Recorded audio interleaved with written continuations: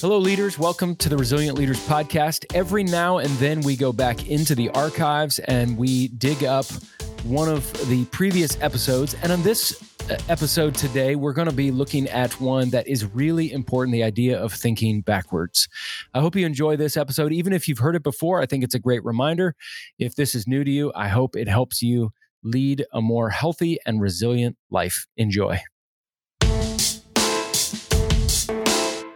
Hello, everybody, and welcome to yet another episode of the Resilient Leaders Podcast, where resilience in leadership is not simply a good idea, it's required. I'm your host, J.R. Briggs, and one of the things that parents say often is, kids are so resilient.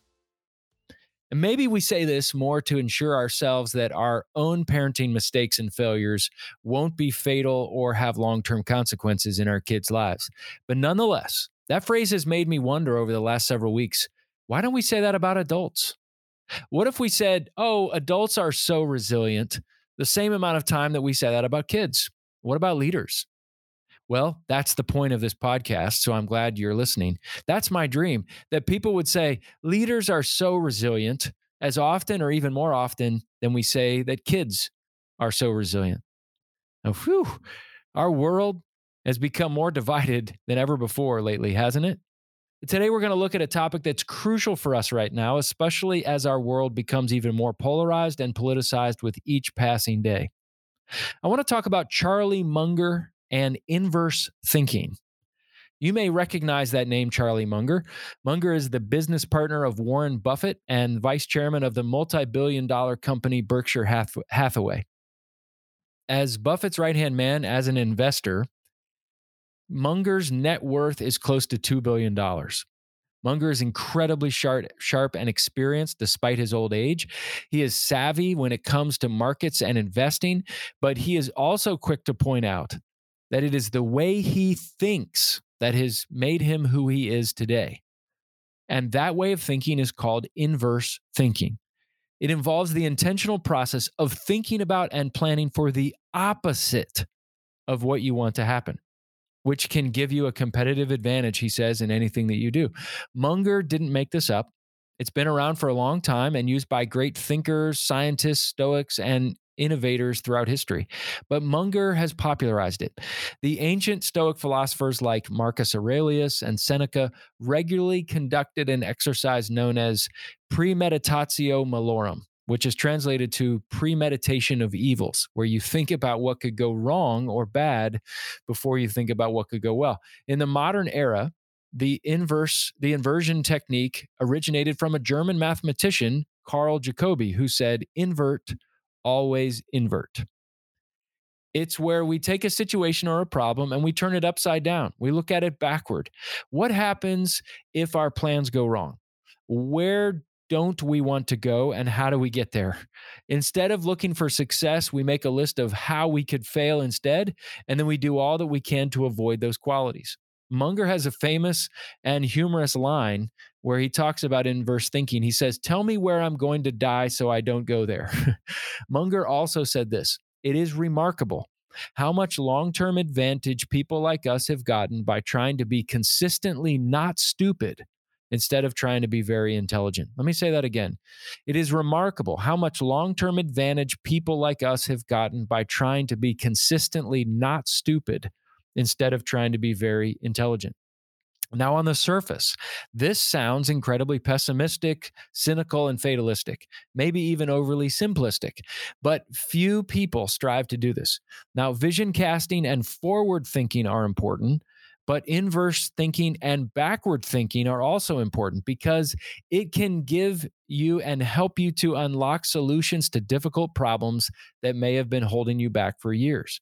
So think about what you want to happen. How can I get new customers in my business? The opposite of what that would be, inversion thinking would be, how can I prevent the business from attracting new customers?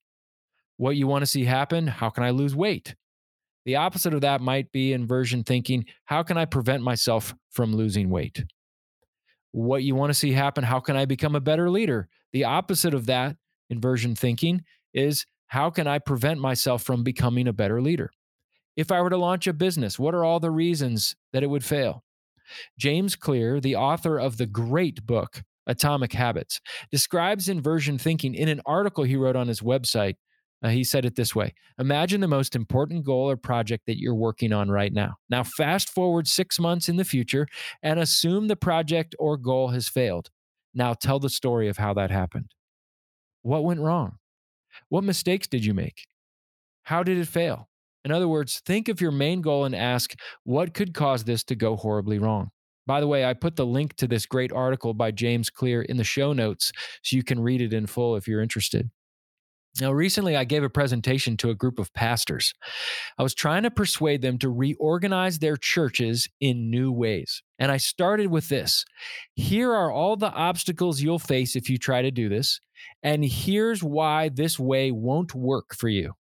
That's how I started the first 5 minutes of my presentation. They all were leaning in and listening because that's not normally how you start a presentation. But then I told them that the reasons why that it wouldn't work, they can be overcome. And here's why it would work moving forward and why it's worth it.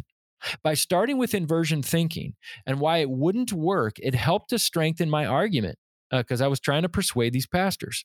By doing it like this, it gives you more credibility. It helps people see that you've thought through the risks right up front. So pick a goal and use the inversion thinking method and see what happens. By the way, Paul does this in a lot of his letters. In the book of Romans, when he's writing, he says, shall we sin so that grace shall abound more? Of course not. And he goes into the argument why. He talks about the way people are thinking, the arguments people are bringing, and he goes about and then addresses it that way before they even have a chance to voice it. Now, start with a new project. Why would it fail if you worked on it? Start with a new business. How could I start a new business that would have to declare bankruptcy in 2 years? Beginning a new writing project. How could you write this book in a way that no one would ever want to read it? Starting a new church or a nonprofit. How could I start this in such a way that it would be discouraging or directionless for me and for others that we're trying to serve? By the way, inversion thinking is really important. It's crucial as we think now in our divisive world. Charlie Munger said that if we disagree with someone, we shouldn't be allowed to state our case without first understanding and articulating the other person's perspective as well or even better than they do. What a fascinating idea. And all of this is interesting because before being Warren Buffett's right-hand man, Charlie Munger was an attorney. Now imagine if we live by this wise principle in the midst of all the division and animosity in our world right now. Inversion thinking can help us understand other people's perspective more fully. Similarly, we need to ask ourselves this important question before we interact with others. Am I about to have a monologue, a conversation, or a debate? Am I about to have a monologue, a conversation, or a debate? In our current tenor, many of us assume the dialogue and debate posture by default. But imagine if we were to use inverse thinking as a leader, being able to understand and articulate the perspective of the other as well or better than they can, and then sharing our perspective. That would lead to much more honest, gentle, and humane conversation. Now, instead of a straw man argument where we pick out the weakest argument of our opponent and attack it, some have referred to this inverse thinking as a steelman argument, where you take your opponent's side and give the best argument against you of why I'm wrong and my perspective isn't right, and then answer the objection first before they even bring it up. Now, practically speaking, think of someone you disagree with. Even in the midst of the intensity of the past several weeks, whether you're conservative or liberal, whether states should open up in the pandemic or remain closed, whether to wear a mask or not, Black Lives Matter, or why is there so much widespread looting and rioting going on? Whatever the issue, can you use inversion thinking and ask yourself, can I first articulate the position of my opponent as well or as better than they can before I share my opinion? Inverse thinking is not pessimistic. It is not cynical. It is not fatalistic thinking.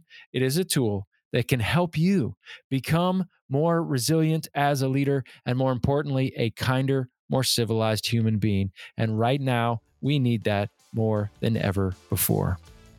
Well, thanks for joining me today. Make sure you check out the show notes for links and resources on inverse thinking and ways that we can stay connected and in touch. And if I can partner with you to help you flourish in these changing times, let's connect. This podcast is produced by the highly capable and creative Joel Limbowen at On a Limb Productions. Visit onalimb.productions.com. That's ONALIMB Productions.com for all of your video and podcast needs. Leaders, be faithful, available, teachable, and hungry. Keep leaning in and learning.